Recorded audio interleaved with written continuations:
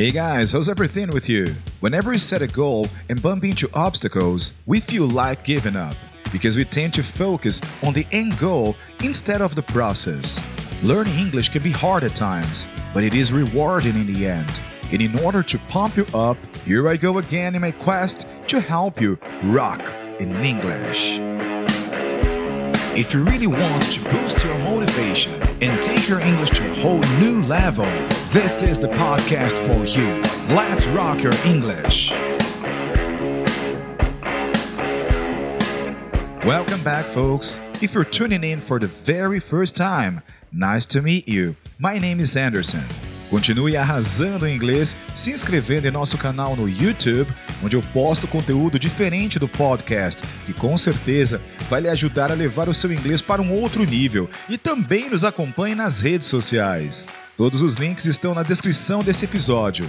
Visite também o nosso site e baixe a transcrição deste episódio. O nosso endereço é www.letsrockyourenglish.com. E se você tiver alguma sugestão de tópico para o nosso podcast, dúvida ou simplesmente quiser dar um oi para mim, é só enviar um e-mail para anderson@letsrockyourenglish.com.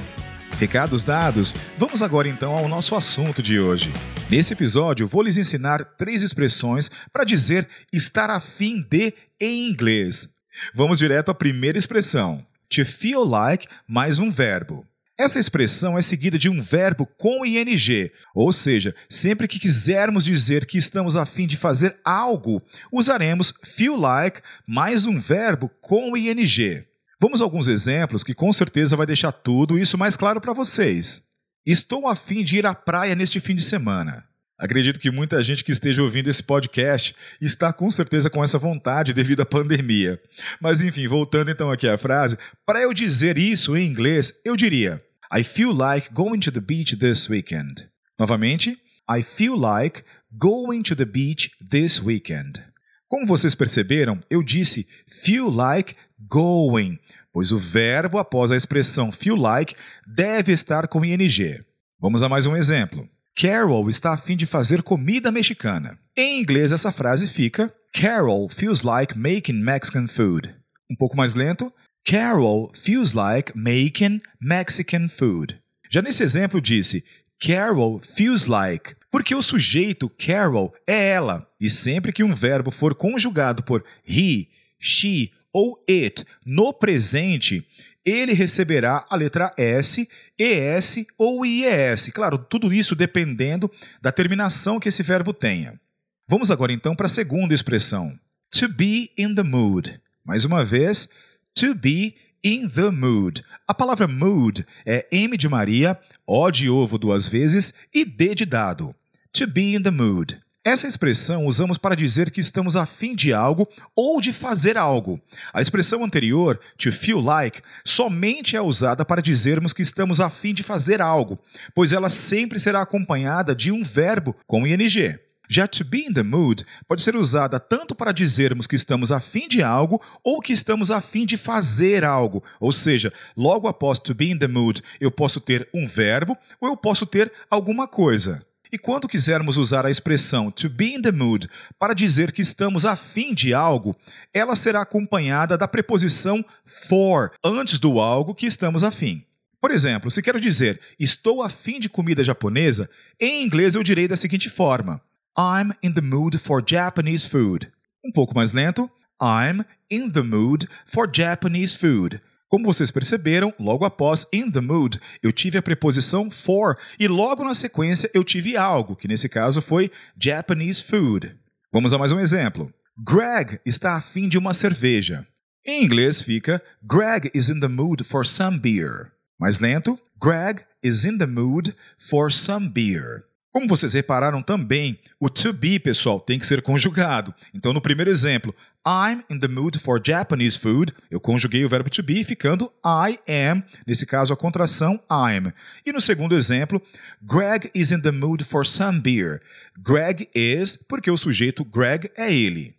Agora, se quero dizer estar a fim de fazer algo, ou seja, eu terei um verbo vindo após a fim de. Nesse caso, eu usarei to be in the mood, mais to, a preposição to, to, e mais o verbo. Vamos a um exemplo. Digamos que eu queira dizer, estou a fim de tocar guitarra. Para eu dizer isso em inglês vai ficar I'm in the mood to play the guitar. Um pouco mais lento, I'm in the mood to play the guitar. Atentem-se que o verbo aqui não está com ing. Eu também poderia dizer essa mesma frase com a expressão feel like. Porém, com a expressão feel like, terei que deixar o verbo play no gerúndio. Com feel like, essa frase ficaria da seguinte forma. I feel like playing the guitar. Mais lento, I feel like playing the guitar. E agora com in the mood, ela fica I'm in the mood to play the guitar. Vamos a mais um exemplo. Minha irmã está a fim de treinar hoje à noite. Em inglês vai ficar My sister is in the mood to work out tonight. De novo, My sister is in the mood to work out tonight.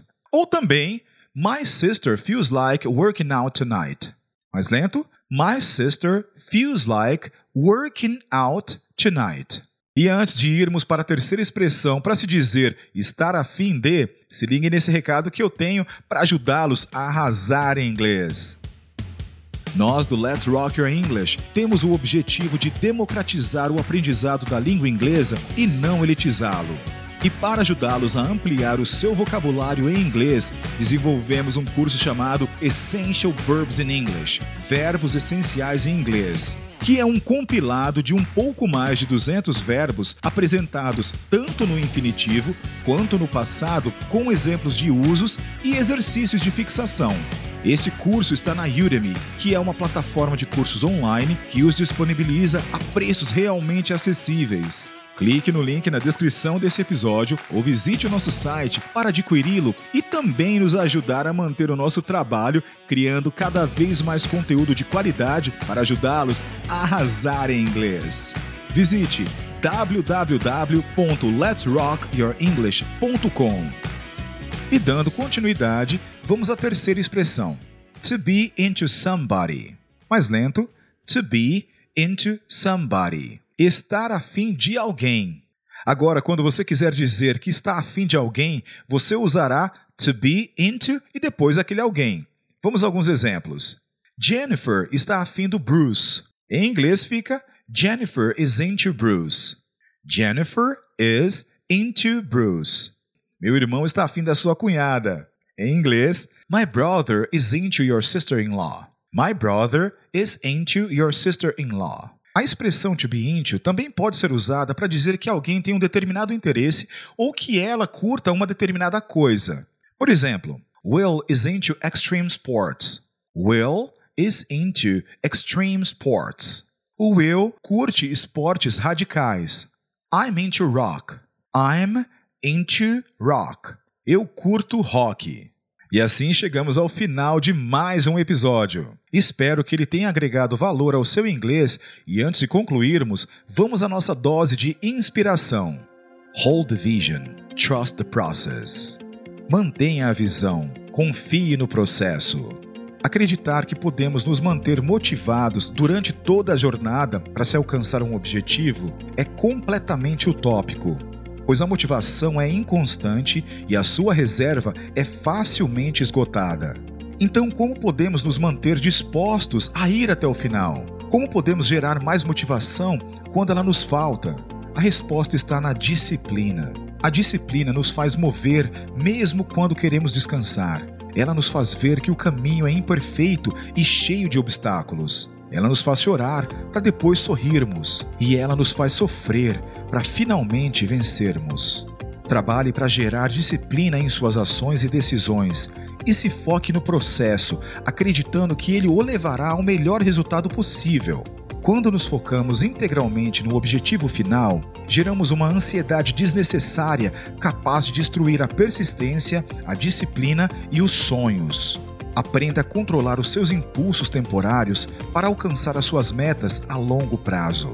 Acredite no processo. Have an amazing day. Peace.